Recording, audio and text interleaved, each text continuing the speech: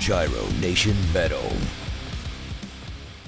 Welcome back, everyone. This is Jeff with Gyro Nation Metal. Fractal Generator is a Canadian metal band from Sudbury, Ontario, who are currently signed to Everlasting Spew Records and describe themselves simply as organisms creating dark harmonic soundscapes.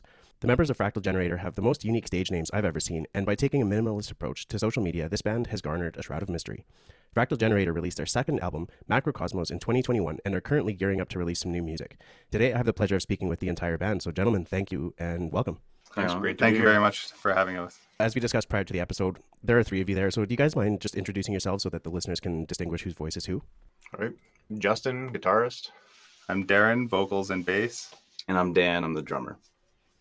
Again, I want to thank you guys for taking time out of your busy schedule. I know you guys just wrapped up recording the new album, is that correct? Yeah. Nice. So whereabouts are you in that stage? Like recording, you have to send it off for mixing and mastering. Do you guys have artwork ready or a tentative timeline? Yeah, we got the album cover artwork probably like a year ago or something. We just wanted to be on top of that because it sucks to wait till the last minute.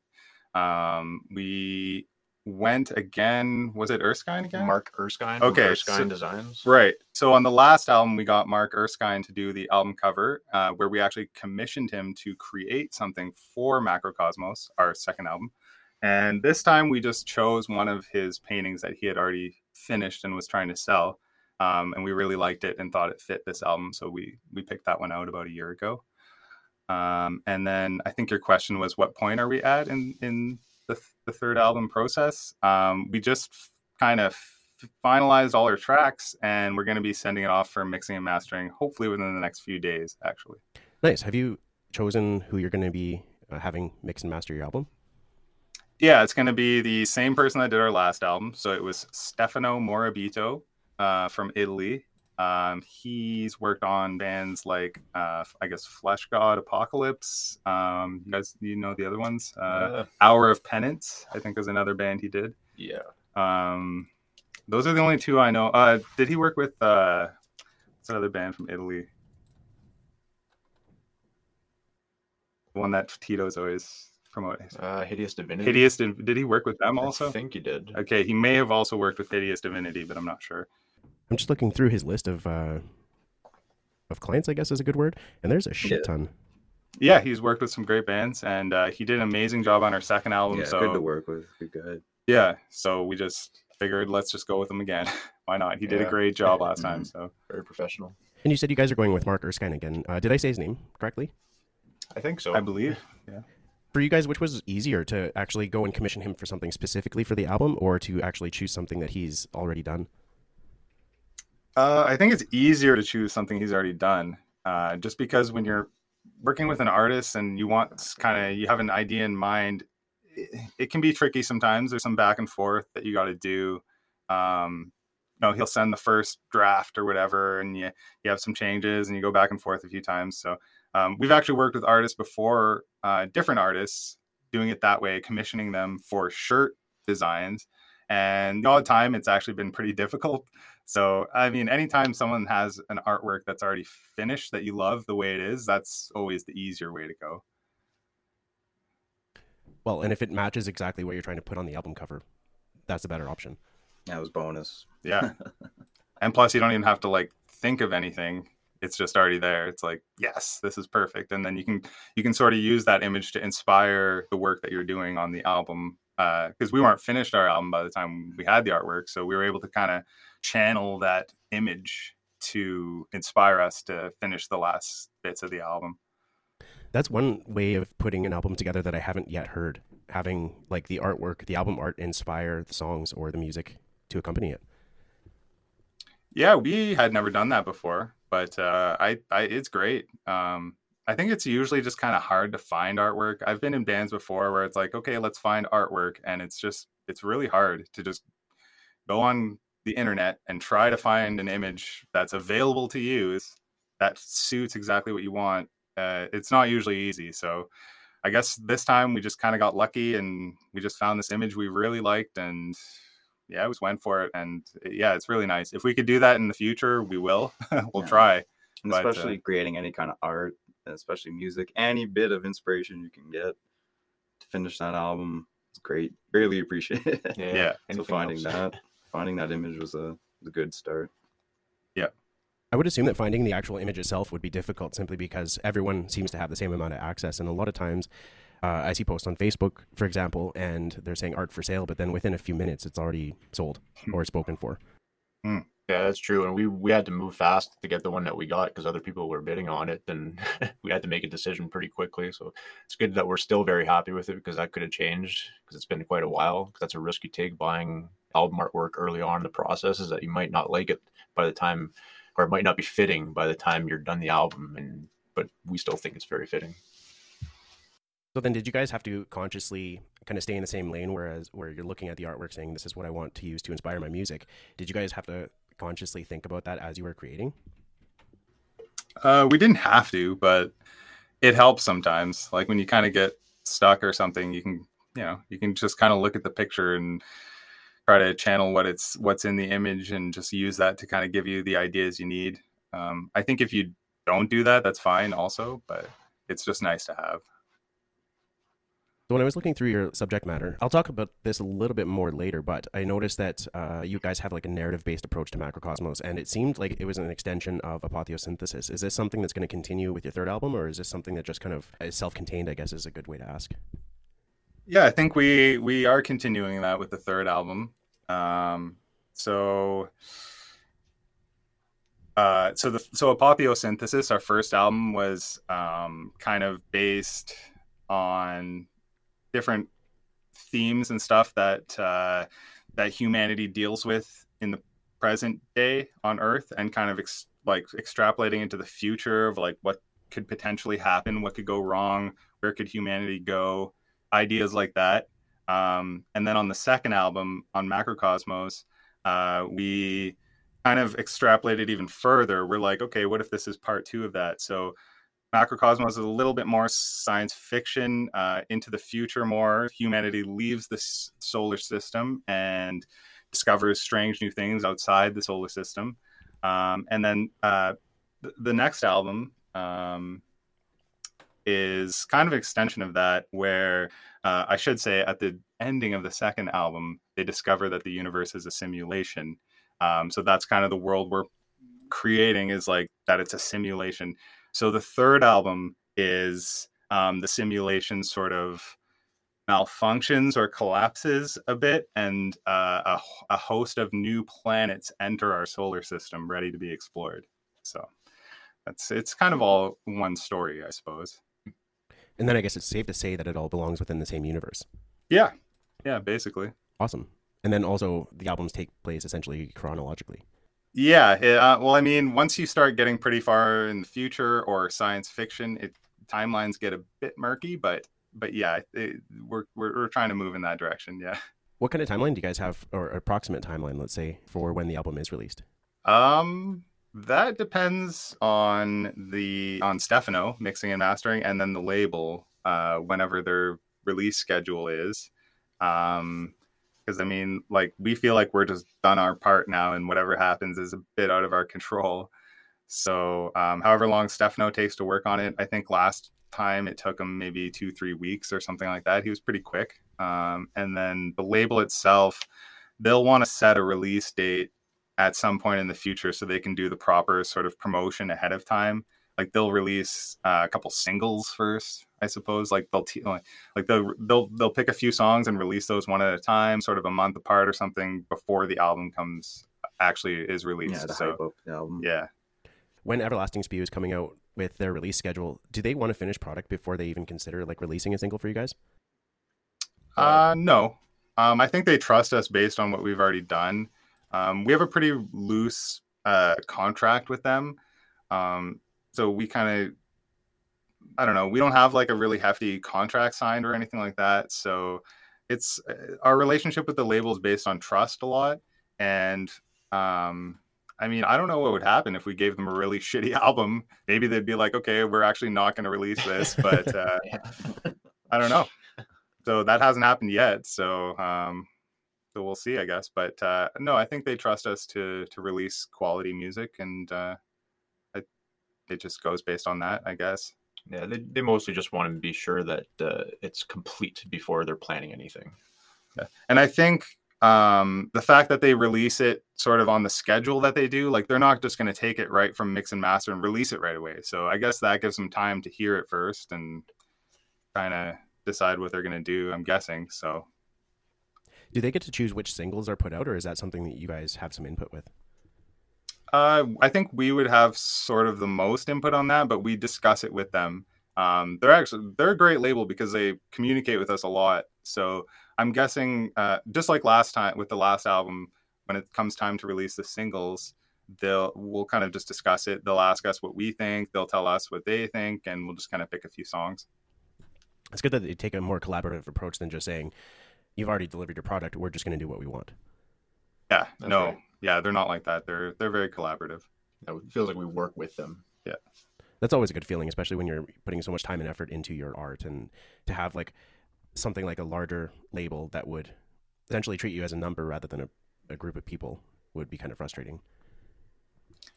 Yeah, for sure. And I mean, not to go off on a tangent, but I was in a band that was on a German label before that was even sort of bigger than Everlasting Spew and had a lot more bands.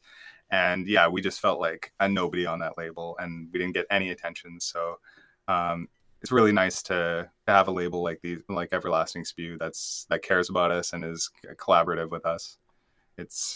I think it benefits them as well, because if I was running a label, I would want to help the bands out a bit and help, because certain bands might have certain not weaknesses, but just they could use some pointers in a couple areas. So if you give that to them, then you're just developing your bands. So I think it's good for both sides. Well, and with that approach, it's also just building relationships and that trust, right? Yeah, for sure. Exactly. What made you guys choose Everlasting Spew, and how did you guys get hooked up with them? Well, they contacted us initially about, I don't know, it was like a year or so after we released Apotheosynthesis.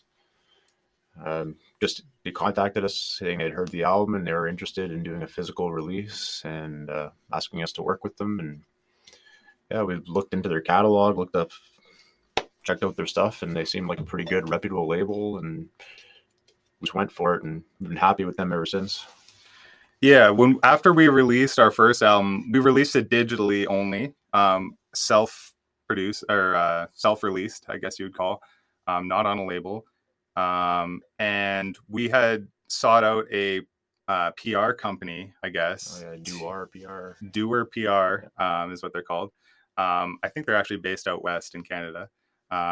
And they did some great promotion for us. They got us an interview in Decibel. Was it an interview or a review? I forget.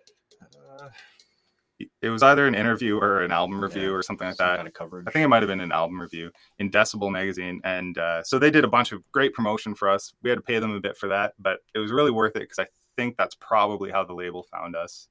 I think as a band, if you're just going to self-release an album and not do any promotion, you're probably not even going to get found by anyone. Yeah, so your reach is very limited. Yeah.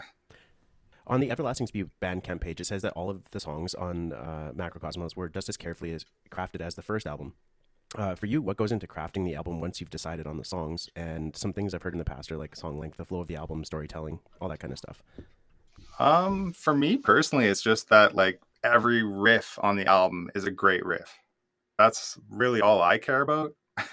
So it's quality of the music above all else. So I should be able to listen to each riff on the album and be like, great riff, great riff, great riff. That's where I'm coming from anyway. I don't know if the other guys have anything to add to that, but I mostly write the drum part, so I definitely in the same way. I like to follow guitar and just make sure that it's the perfect beat for that riff. But same deal, good riff, good riff. There's nothing I'm like, maybe that should be a little bit different. Yeah, and the song should flow musically as kind of a story. Absolutely, yeah. Like the way each riff goes into the next riff is also important to me anyway. They have fills and changes, all that kind of thing. So when the song's done, you should feel sort of like you went through a bit of a story and each part was amazing. And yeah, that's pretty much all we care about. Lyrics for us, honestly, are not the important part. Maybe people enjoy our lyrics and I do put some work into them, but really I'm focusing on music first. So that's where we really care about excelling.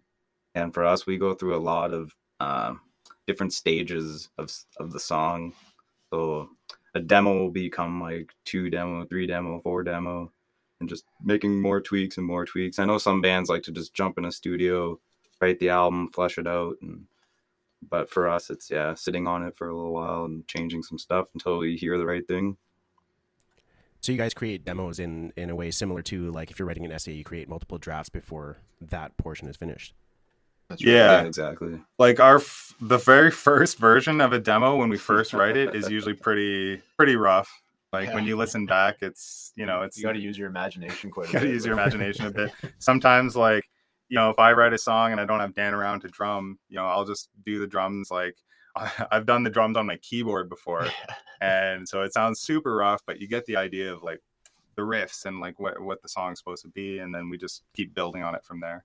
Yeah, because when you have an idea, it's best just get it down as quick as you can, by however means necessary. Before exactly. You lose that idea. Exactly. Inspiration is fleeting, so it's easier to lose the idea than to have them sometimes. Yeah. It seems like that you guys take a lot of care and intention on how these songs are built, and you want to put out the best product possible, essentially. Definitely. Sure. I don't mean to jump around a bit, but as we were talking about artwork, something that I thought about with Apotheosynthesis is I read somewhere that you guys did the artwork for the original release yourself. Is that correct? Yeah, so Apotheosynthesis had 2 album covers. The original album cover we did do ourselves. And then we ran into some legal issues because we're not really artists and we just kind of know how to use Photoshop. So we maybe some of the items like we kind of Photoshop something together with different like images that we found on the internet. So we actually got contacted by one of those images. I don't know if you saw the original one, but there was a picture of someone's eye in it. Yep. And the person that owned that image actually kind of came after us, sort of threatening to sue us or whatever. So that's why we actually ended up getting a different album cover later on for that album, so that we would avoid any copyright issues. Oh, okay. I actually thought that the change in the album covers was because you had the physical re-release. That is when it happened. No, it happened after. It happened after that. Yeah. Okay. Yeah. So when we had the physical re-release, I guess we still went with our album cover, and then the legal stuff happened maybe a year after that or something. And then we printed new covers and put them in all the CD cases. I like that how you guys retained like the main idea of the album cover, but then also expanded on it. Like there's a lot more detail in the second version and a lot more color. Yeah, that was a process too. Just trying to. Yeah, actually, that was a different artist. I forget his name. Does anyone remember? No, I can't remember his name. Okay, so I'll think about it. I'll probably remember it. I guess he used our album cover as a starting point, but the first version he gave us was very different from what we ended up going with. I remember being pretty unhappy with the first version he gave us, and we had to make like a lot of tweaks to that until we were finally happy with it. But yeah, it came out pretty cool in the end. So it was Seals of Blackening. That's right. Yeah, Seals of Blackening. I don't remember the artist's name, but I don't believe that page is up anymore because we contacted him to do our last album cover too at one point and lost contact with him, and I haven't seen any presence of him online for a while. That always sucks when you have a decent relationship or at least a good working relationship with somebody and they kind of just fall off the face of the planet. Yeah, that sucks. Yeah, because we liked this art style too. It was up our alley, you know. He had a very like fractal art style. Like in some of his other works, you could see like patterns that were like fractal patterns. So like it went really well with our themes. Yeah. So what made you use the name Fractal Generator?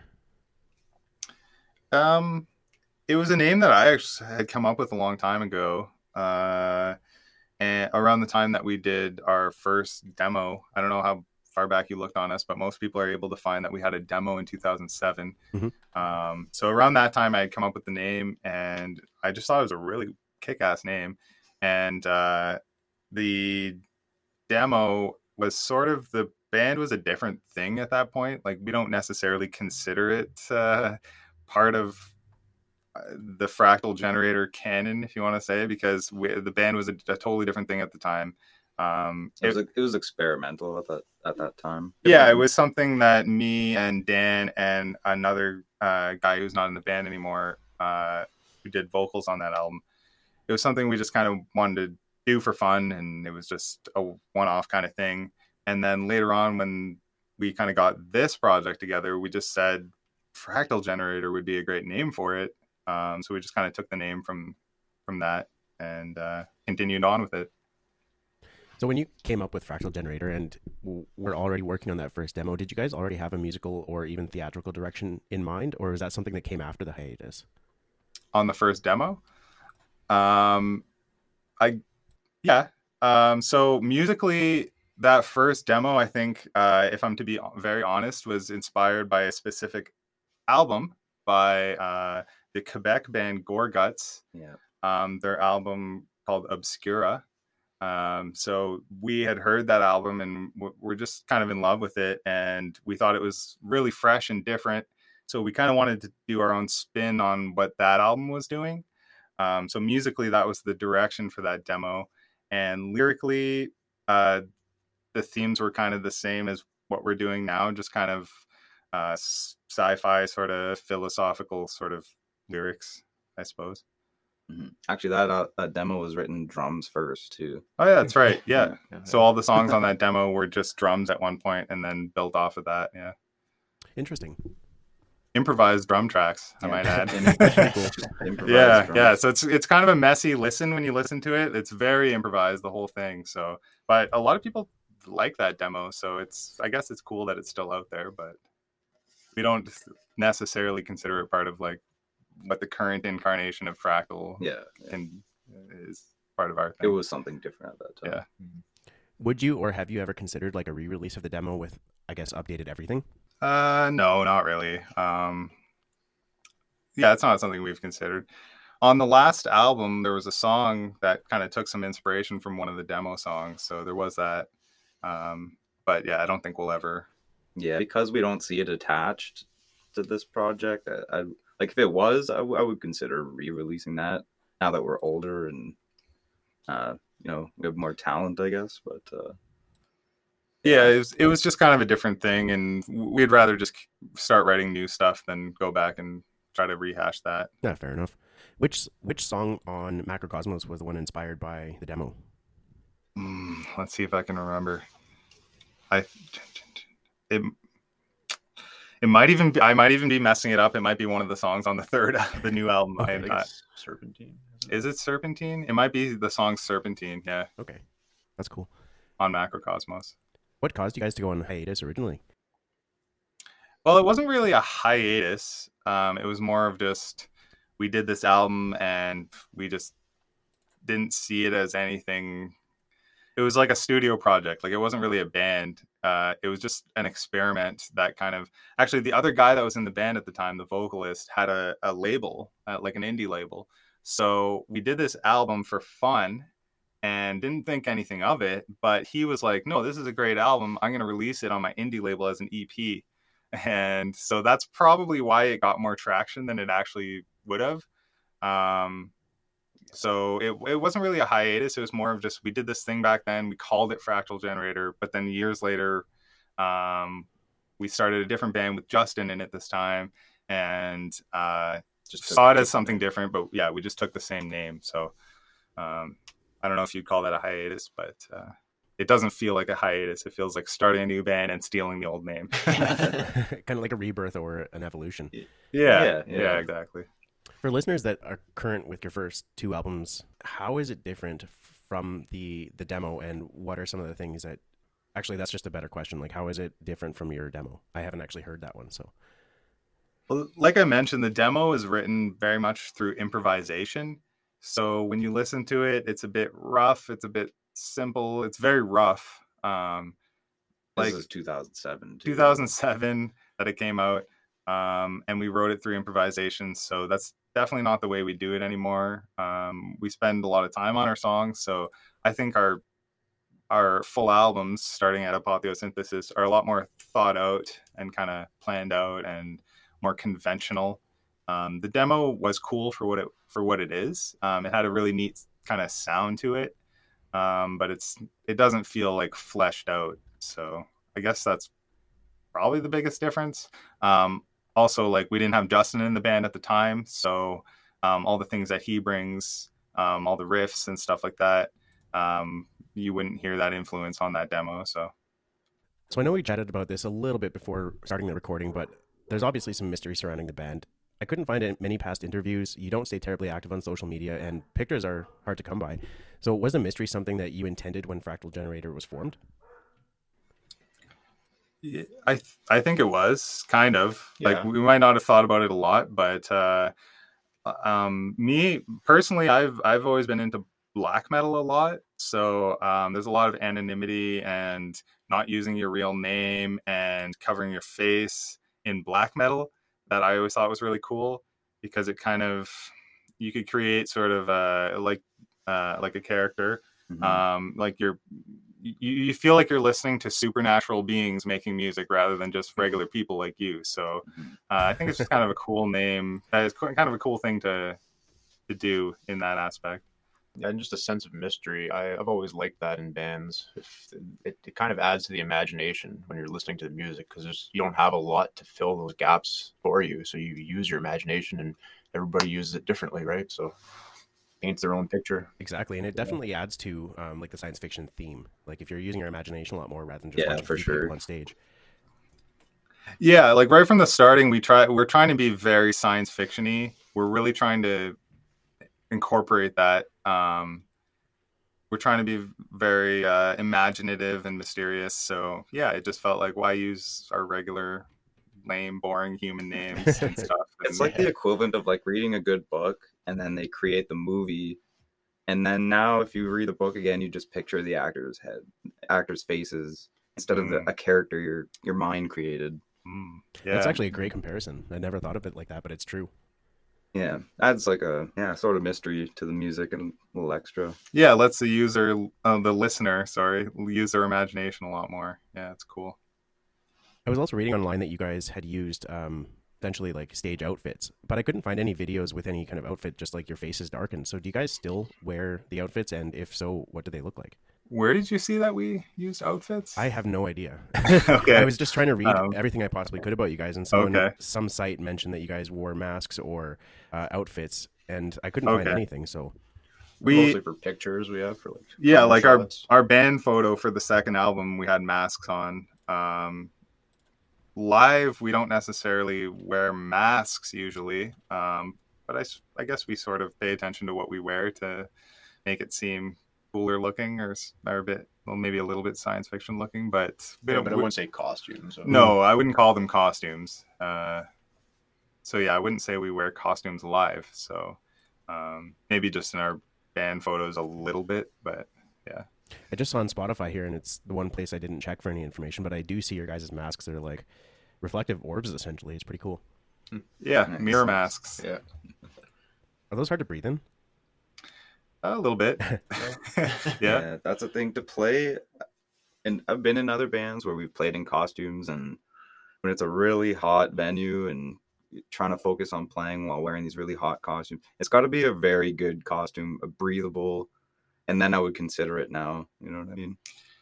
Yeah, extreme metal causes you to breathe hard and sweat. So when you're in a full costume that's not breathable, it gets really shitty. Especially as drums. With the intensity of metal, like I just can't imagine it being fun to wear outfits on stage. Like it just seems like whenever you guys play a set, it's basically a workout. Absolutely. yeah, it's a workout, but it is also kind of fun to wear a costume, because you can be someone else for that moment, and you can not worry about your own self-consciousness and stuff like that. Yeah, so you can make it more theatrical. One thing I thought was really unique, and I touched on it in the introduction. So your stage names are numbers. They work perfectly with your focus on the science fiction themes, at least in my opinion. For anybody who's not familiar, it's a sequence of numbers, not just binary. For example, one of the stage names is 040118180514. My question here is, how did you each choose a specific number, and what meaning do the numbers have behind them, if any? So I guess we'll give it away. The numbers are just codes. I don't know if there's a name for this coding system, but if you give A01, B02, C03, and so on, all the way up to Z26, I guess, then you basically just have our first names as those numbers. So they're just our first names. They're just our first names coded into that number system. That's cool. Yeah. Well, and you guys mentioned before we started recording the location on your Facebook page, and I thought that was a really unique way of doing things as well. Yeah. I hope people plug that into Google Earth or Figure it whatever out. and think that we jam in 3 miles. I forget how deep Snow Lab is. It's something 2 like kilometers it's underground. a few kilometers or something like that underground. I hope that they think that we jam down there because that'd be pretty cool Neutrino lab. in in a scientific lab studying neutrinos. They're underground to try to not have like noise mess up their research, but we're jamming down there. Yeah. They lock you in a soundproof room until you're gone. Yeah. In reading about your band, I've noticed that there are quite a few separate descriptions of your music and what elements you choose to incorporate. Tech death, obviously, experimental, black and death metal, grindcore, etc. So where do you guys feel your music is best placed in the metal spectrum, or what kind of classification would you guys prefer? I think we just kind of meld all of our influences together. I mean, primarily, I guess we're a death metal band, right? I don't think you can ignore that there's death metal in it. But yeah, we have, all of those genres you just mentioned, we work in also because we like those genres. I think we get called grindcore just because we're fast, but I don't know how much we listen to grindcore, but maybe a little bit. I think we're really coming at it from like just black metal and death metal and just trying to make it really unique. So, Yeah. So that's what we do, and we get called all sorts of different things, and we get compared to different bands that we don't even listen to. So, I mean, what people call it is out of our hands. So, yeah, I think that's where we come at it from. I'm not sure how to classify it exactly. I wouldn't want to have a band where there's a clear classification. Mm-hmm. I like to keep it a little bit open so we can work in whatever influences that we happen to want to try to do for whatever next album that we do. Melodic death metal is another one that I want to keep trying to incorporate. Just like influences from like the Swedish melodic death metal scene of the 90s or whatever. Have a bit of that, but keep it very dark is like a cool thing, I think. Yeah. And some like industrial elements. And too. industrial as well, yeah. Sorry, guys. I'm just looking at your pages, I guess, on the Metal Archives here, and there's two other nicknames, I guess, Faust and Vesper. Where did those come from, and how do they tie into Fractal Generator? Those were me and Dan's names from our previous band, Wolven Ancestry. Okay. So we were kind of like a folkish black metal band back in the day in the late 2000s. And those were the names we had for that band. So we were both really just into black metal at the time and black metal stage names. And I guess it ties into wearing costumes on stage and Yeah. having something breathable. yeah, we actually had pretty heavy costumes with that band. So Yeah, for sure. we would wear the corpse paint, and we had like costumes of spikes and fur and stuff like that. So yeah. So there's not really any. I don't know if like the two of us had any special meaning behind the names we chose for that. Not really, no. We just thought they were cool names. Fair enough. Darren, is it safe to say that you're basically in charge of writing the lyrics? The lyrics? Yeah. Yeah, I guess so. Yeah. Okay. I like the fact that you guys tell stories in your albums, and I'm just wondering if you have much experience in writing outside of music. I did when I was younger. Like I used to write like poetry and stuff like that. And like I used to go to university and I was studying English and stuff. So I don't know if that counts. I had to write a lot of essays and stuff like that. But other than that, I don't really do much writing of lyrical or poetic things anymore. So not really. For you, what are some of the benefits and drawbacks of storytelling in like a song format? And do you ever feel creatively limited due to the amount of, say, text or lyrics that can be included in a song? I do feel limited by the song format because when you're writing lyrics, you're writing something that's going to become audio after. So when you write a poem, that's not going to become audio necessarily. That's just going to be text that people are going to read. But when you write lyrics, you're going to sing those after. So part of it has to sound good. Like sometimes you can write really cool lyrics, but the amount of syllables or the letters that are used in the words just don't really sound that cool. So there's a certain limitation there where you have to like make it also sound cool, because I really care about that. Like I care about the vocal patterns, especially it being death metal where you're just doing like death metal vocals. You're kind of doing a percussive instrument almost. So you want it to sound really cool. So the lyrics sort of have to have the right amount of syllables, the right like letters used in them so that it sounds nice. So that's something I focus on a lot. So I find that is a bit limiting. And also the fact that you can't really write a whole story. You can't be like literal with things. You can't say, okay, they did this and then they did this and then, you know what I mean? Like you have to get very like figurative, I guess, and poetic. So I struggle with that a little bit sometimes, but I make it work. So I guess it's in the end, it's fun. And in song format, you're kind of banking on the fact that listeners will be using their own imagination to fill in those gaps. Yeah, exactly. So I find when I'm done with lyrics, sometimes I'm like, man, I don't know if people are gonna really know what I meant here. Like there's so much interpretation that can happen. Like there's so much imagination that you have to use to get to where I was thinking that these lyrics mean. So yeah, there's a lot of imagination. So I don't know if people take my lyrics exactly as I meant them or not, but in the end, I don't really care. You know, they're cool lyrics, and I like just inspiring ideas in other people. So if they have some other weird idea from it, then that's cool too. One thing that you touched on is that you don't just pay attention to the flow of the lines, but you also focus on this far down as the syllables of each word. That's pretty incredible and very much they're very detailed. Yeah, well, as I mentioned before, we really care about the music kind of above all else. Like, you know, I'm not typically a vocalist. In most other bands I've been in, I've been like guitar or whatever other instrument. So I'm usually not a vocalist. So we don't really have a true vocalist in our band. So really, the three of us are always focused on like the music being good. So if you know the vocals are kind of something we throw in after, and we want them to sound good as well because we come from that music. Like we want the music to sound good. So the vocals also have to have a good sound to them. So I don't want like lyric lines that have like clunky syllables in them. You know, I want it to like sound really nice. You know what? I would probably call you a vocalist at this stage. Yeah, wow. You're getting good, man. Oh, thank you very much. I guess maybe I've graduated to vocalist at this point. 10 years later.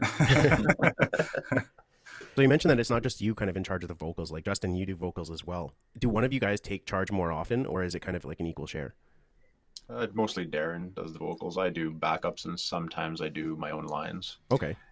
Yeah, he wrote, Justin, you wrote almost entire songs, I think, of lyrics. In the first two albums, two albums, you did like one or two songs per album of lyrics. So yeah, that's right. Not so much on the newest one. The newest one, Darren took the bulls by the horn on that. yeah, I think I wrote all the lyrics on the new one. But and then on the songs that he did write in the past, I probably still did most of the vocals for them. But yeah, he's got some input. For sure. So all three of you are a fan of science fiction, and that goes without saying, but what are some of your favorite sci-fi series? So books, film, video games. And my follow-up question to that is, what makes a good sci-fi story? I think Justin's the biggest sci-fi fan in the band. Like, I can't speak for Dan, but for me, like, I am a sci-fi fan, but I'm only a fan of very specific works of sci-fi. So I'm not really like the type of sci-fi fan that goes out and enjoys all sorts of sci-fi, if that makes any sense. But I'll let Justin answer that question. Yeah, for me, anything that I can get my hands on, I watch for the most part. Or games, you know, like the Mass Effect games were pretty big inspiration on me story-wise, and a lot of like Star Trek, Stargate, anything with star in it, I guess. Except Star Wars. I like that you touched on Mass Effect there, because I thought I wasn't a huge fan of the original only because it was so empty, but with them remastering it and just with the amount of lore behind it, the cultures, the different races and stuff like that, it's completely fleshed out. And one of the parallels I drew on that was Star Trek, because of this pretty much the exact same things. Yeah, for sure. I agree with that completely. I saw that too. And the amount of detail they had in it, and the alien races and the planets and everything, like they got really down to every last detail with that game. And I found it pretty inspiring, actually. And one of the things they did that was really unique is being able to travel from planet to planet. I thought that was a really cool way of doing it. Yeah, it was a unique way too, because it's not something that had been done in other sci-fi movies or shows that I'd seen before. And when you watch as much as I've watched, you know that a lot of ideas are recycled and just kind of presented differently. So seeing a new, fresh idea is pretty cool and surprising. So yeah, I was pretty pumped by that idea too. I think the only other video game that comes to mind when talking about like space travel and actually jumping into other planets, and I can't remember the name. It had a really shitty... Sorry, what was it? No Man's Sky. Yes, that's the one. I was going to say No Man's yeah, Land, but or No Man's Land. Yeah, Yeah, it's No Man's Sky is what it's or called. No Man's Sky. Yeah, I think yeah, it's called. Sky. I think I haven't actually played that one yet. apparently it's pretty good now, but I'm not going back. I have played it. Probably, I don't know if how many updates are now. I played it about a year ago, and it was getting really good. Like, I know they didn't have a good starting when that game came out, so I ended up trying it way later, and it was getting better. I think they shit the bed with the original release. Like there was a lot of Yeah, backlash, and that's why I didn't try it originally. Yeah, that's why a lot of people didn't. Switching gears just like a little bit, and I know this isn't the rule, but there's quite a bit of overlap in genres and subject matter. But to me, like tech death is a perfect type of metal for science fiction. So for you guys, do you think that sci-fi lends itself well to better to certain genres, and if so, which ones? Yes, absolutely. For me personally, that's why I wanted to do this band, was that I felt metal was heading in a direction where it kept getting heavier, it kept getting more technical, kept getting more like better produced, I guess, like sound wise, with all the technology that's coming out for recording and mixing. And to me, it just started feeling like this science fiction kind of thing, where it was like I could just listen to like a technical death metal album and it just sounds science fiction-y to me. It sounds spacey. It sounds science fiction, even if that's not what it's about. So to me, it was like, okay, if we're going to play this kind of music, I think that's what the lyrics should be about. It just seems to go so well. And other genres may also do that, like industrial or techno or something, I guess, also. But in terms of like metal, I think if you're going to go the sort of heavier, more technical, overproduced sort of metal, why wouldn't you sing about science fiction sort of stuff? Like it just goes so well. Yeah, you could have a lot of really dark themes that can also be very colorful and imaginative, and there's only so many directions you could go and have something feel dark and mysterious and heavy, and it's either you're going to be like a satanic subject or a gore subject or a horror, and like I find with sci-fi you can kind of touch in a lot of different directions, and it's like you have free reign, use your imagination. There are some other bands like in different metal genres that are taking a science fiction approach, and two of the bands that come to my mind are Vorga and Vector. Like they do science fiction very well in black metal. Haven't heard of the first one, but Vector is a band that we've listened to a bit. Yep. Justin mostly, I think. Yep. I always thought the interesting thing about Vector was that they tuned their guitars up a half step. Yeah, apparently they do, yeah. So they're actually like up-tuned from standard tuning. And I guess they're sort of progressive thrashy sort of stuff. Yeah, they got a thrashy sound to them. So I guess that sort of works for them because they're not really like a death metal band. They're not so a black metal. Interesting. Yeah, exactly. And from what I've heard of Vector, I like them a lot. So yeah, I'm not a huge listener. Like I've listened to their albums, but I can't say I haven't enjoyed their music, but I think there are only a couple songs that really stick out for me. Yeah, they seem really creative. They got cool like progressive riffs and stuff like that I liked a lot. I think originally my first apprehension was just the style of vocals. I wasn't quite into that style just yet, and I think that it's grown on me over the past couple of years. Yeah, I find it's pretty unique, but I get what you mean. It grew on me a bit too. Now moving into more personal direction, so obviously you guys are all musicians. When was it that you guys got into heavy music, and who are some of the bands that got you hooked?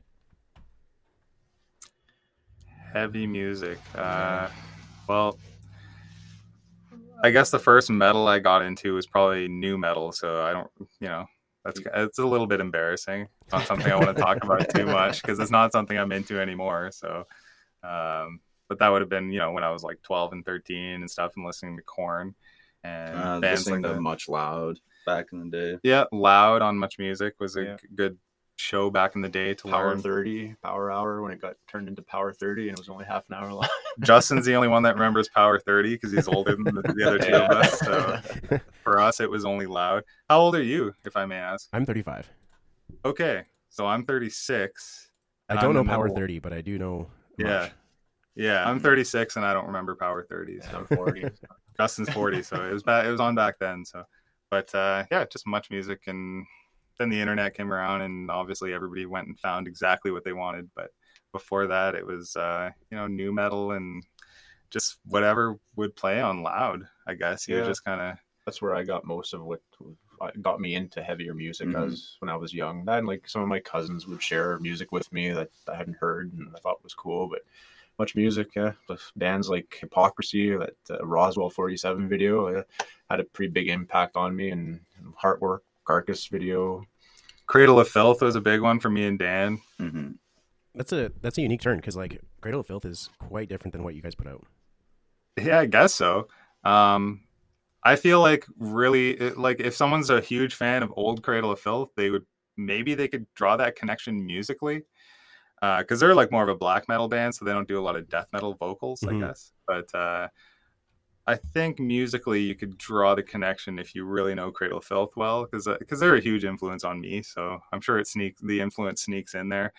I think what they were great at is just like writing a lot of good riffs. And like I said earlier, like making sure that every riff on your album is great. I sort of stopped listening to Cradle of Filth after like 2000. So I can't speak for their albums after that, but their stuff like in the 90s and stuff was just amazing. So to this day, I love those albums. You mentioned you only listened to them until about 2000. Was that in part due to Midian? I'm not terribly familiar with their discography, and I've heard some, I guess, mixed reviews about Midian. Midian's great. I think it's a great album. It's after Midian that I don't really care about. Oh, okay. It's like Nymphetamine or something. After Midian, there was like Damnation and yeah, Damnation. Yeah, nah. I didn't like the direction they took after Midian, so I kind of stopped listening to them at that point, and I got more into like Norwegian black metal, like Emperor and stuff like that. So, like we had mentioned, we were in a black metal band previous, so a lot of bands we were listening to early days were black, like Emperor and Dark Throne and Cradle of Filth and Satyricon, and then slowly just as Demu, as metal has moved forward, in their lives and taken more music and get influenced by other stuff. So now it's just turned into this, I guess. More into the death metal. We grew out of the black metal. Yeah, wanted something different. For sure. I still love black metal, but I like for sure. The thing about early black metal is that it was very pure and it didn't want to incorporate elements of other metal genres because it wanted to be like pure black metal. Whereas like now, as a more mature listener, like I love black metal, but I want it to incorporate the other genres as well. So your taste develops over time. Yeah, for sure. Totally.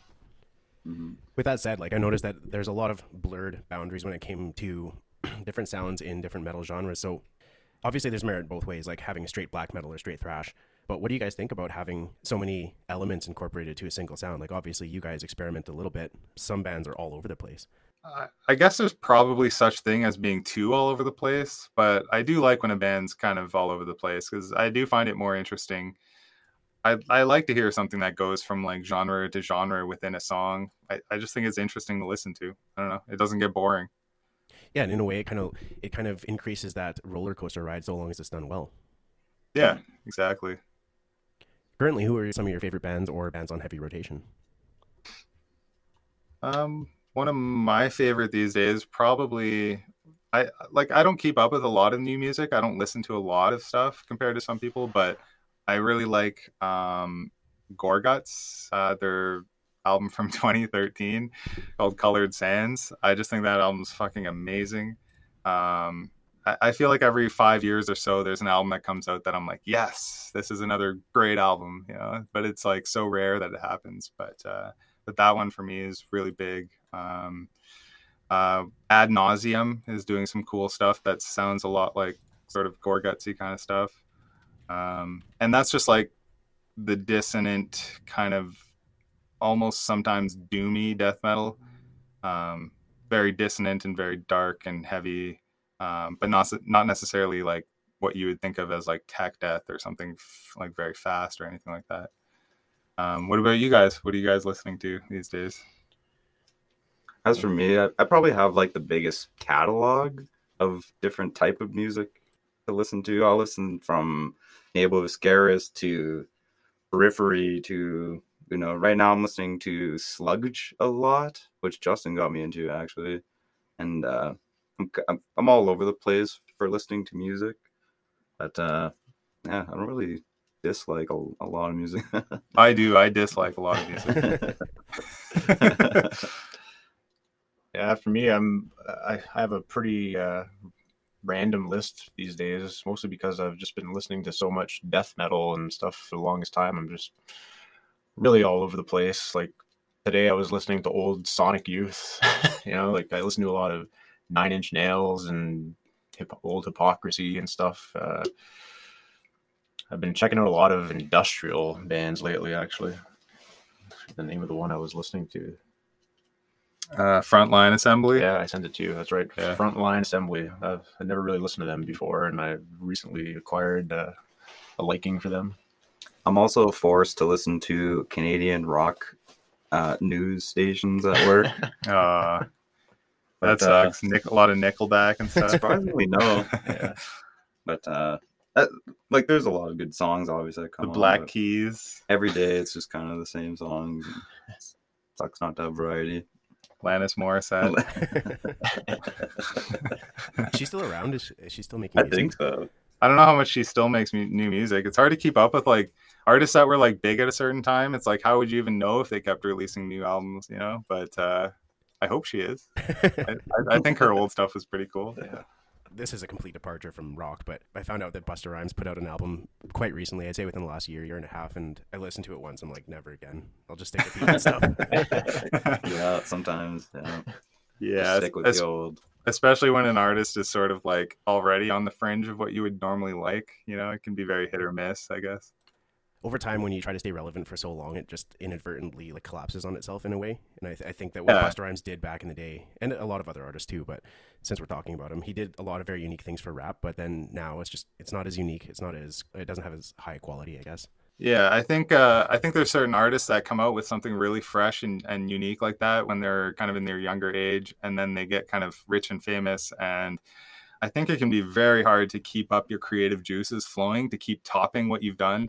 So I think they just kind of use their money to pay like producers and stuff to kind of write the stuff. And I also find it's hard to stay original in hip hop especially because the trends move so quickly, and then you're trying to find the right one, and then you're forced to like sometimes write stuff you don't want to just because that's what's trending. And I think one of the biggest problems is them trying to stay with what's trendy. Exactly. It moves way too quick. And one of the reasons I like metal is because a lot of the artists choose to do what they want, and they don't really focus on how many listeners they're going to have or how much radio play they're going to have. They're just focusing on what they enjoy, and they put out music that they'd listen to. Mm-hmm. Yeah, exactly. And I guess my last question for you today, guys, is moving back into your history. When did you start to learn your respective instruments, and what was the first song that you felt you truly nailed? I'm still waiting to nail a song. Yeah, that's right. I originally started with guitar and woven ancestry, and then being in a smaller city like Sudbury, it's hard to find drummers. Even in a big city, it's hard to find some parents that were willing to listen to their kids' obnoxious drumming and trying to learn the instrument. I was lucky enough to have good parents for that, and I don't know specifically which year it would be I started drums, but I think you probably started drumming right around the time that Woven Ancestry started, so 2007 or 2008. Yeah, I would say around 07, 08, picking up drums, and then... And you were good right off the bat. Oh, thanks. You were just good at drums naturally. Like, you're so much better than I am naturally. But I stuck with drums just because there's no drummers ever, so... kind of got pushed off of guitar and onto drums because everybody needed drummers. Yeah, there's no drummers at all in Sudbury, and you had to become the drummer. There's a few more now, though. Now you're a sought after community. I just forgot the word. sought after commodity. Jesus. Yeah. Exactly. Well, up till recently, he was in a handful of bands there, and now there's only two. There's only two now. Yeah, it's better to use the time to put into the project instead of splitting up your time and not being able to put as much effort into the projects as you would like to. Yeah, you don't want to spread yourself too thin Mm-hmm. with too many bands. Yeah. I've been playing guitar since I was like 11 or 12, and I've tried to... My thing was like, I didn't care about getting super good at any instrument. I just wanted to be able to play as many different instruments as I could. So like, I'm okay on piano and bass, and I'm okay on drums, and so I can play anything, but I can't really excel at any of them. So that's why I'm bass in Fractal. Do you think that working, I guess I lied when I said this is my last question, but do you think spreading your talents into multiple instruments has hindered you or has helped you out? It's hindered certain things and helped other things. Yeah, like a double-edged sword. Yeah. Like, it's hindered me in that, like, you know, I can't pick up an instrument and just like impress anyone at what I can do on it. But at the same time, I think it's given me like a fuller, sort of wider understanding of like music and how to create a song using all the instruments and stuff like that. So it's good in that way. It's good as a songwriter, I guess. It says that you've also done cello for the band. Is that... I didn't hear any cello, but I'm not terribly familiar with it. We've all done cello for the band. Interesting. Okay. We actually, it's a thing we've been doing since that demo is because I've always had a cello lying around, and if you play it wrong, it can actually make these really cool like mechanical sounds. Is that what does that in the music? Yeah. Oh, that's really cool. So some of the sound effects you hear might be done on a cello, actually. Yeah. That's awesome. I was listening to your album yesterday, and I noticed some of those sounds, and I'm like, I don't know why I didn't pick up on these before, but I really like that you're using a cello in the wrong fashion to do that. Yeah, because if you use a cello in the right fashion, what you're going to get is just this melodic cello sound, which is not really what we want in our sound. Like, we're not against that, but the reason we use it is to get those weird mechanical sounds when you kind of just fuck around on the cello and don't do it right. We discovered a long time ago that you could do that, so we're just like our turns and try to make noise over the songs and pick what works. Yeah, so we just thought, why not keep that as like part of our sound, kind of. So I'm just looking at a picture of the cello here when I'm asking this question, because I'm trying to envision what it looks like to play it wrong. What do you guys do? Well, I think it's mostly that we just don't know how to play the cello. So it's not that we intentionally do anything. It's just what comes out. But basically, when you're bowing the strings, if you don't bow it properly, it kind of squeaks instead of like producing the typical cello sound. So you can take that squeak and kind of add like reverb to it or whatever, and it sounds like this sort of industrial or like mechanical kind of sound. Or playing it before the bridge makes a really high pitch. Yeah, you can play on the other side of the bridge that you're not supposed to play on. Yeah. Or do all kinds of weird things that screw up the bow.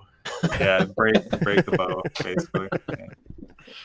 So the bridge, it's kind of similar to the look of like the neck portion on a guitar almost. Is that what the bridge is?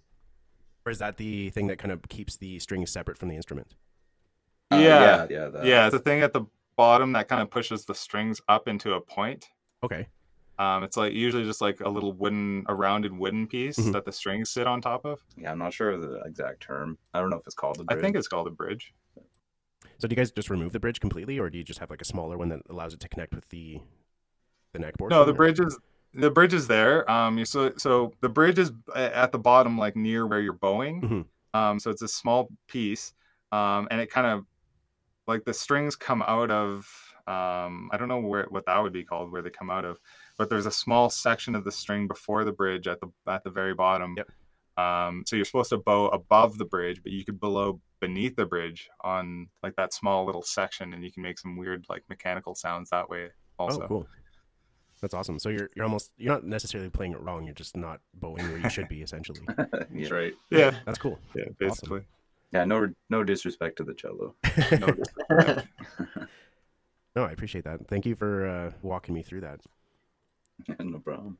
Well, gentlemen, I want to say thank you again for joining me today. I do appreciate your time, and I can't wait to listen to the new music. Cool. Well, thank you very much for the interview. It was fun. Yeah. It's good to be here, man. Thank you for tuning in, and we will see you next time on Gyro Nation Metal. Please don't forget to like, share, and subscribe. The podcast can be found on Twitter, Instagram, and Facebook. If you would like to support this podcast, please consider checking out my Patreon. Thank you.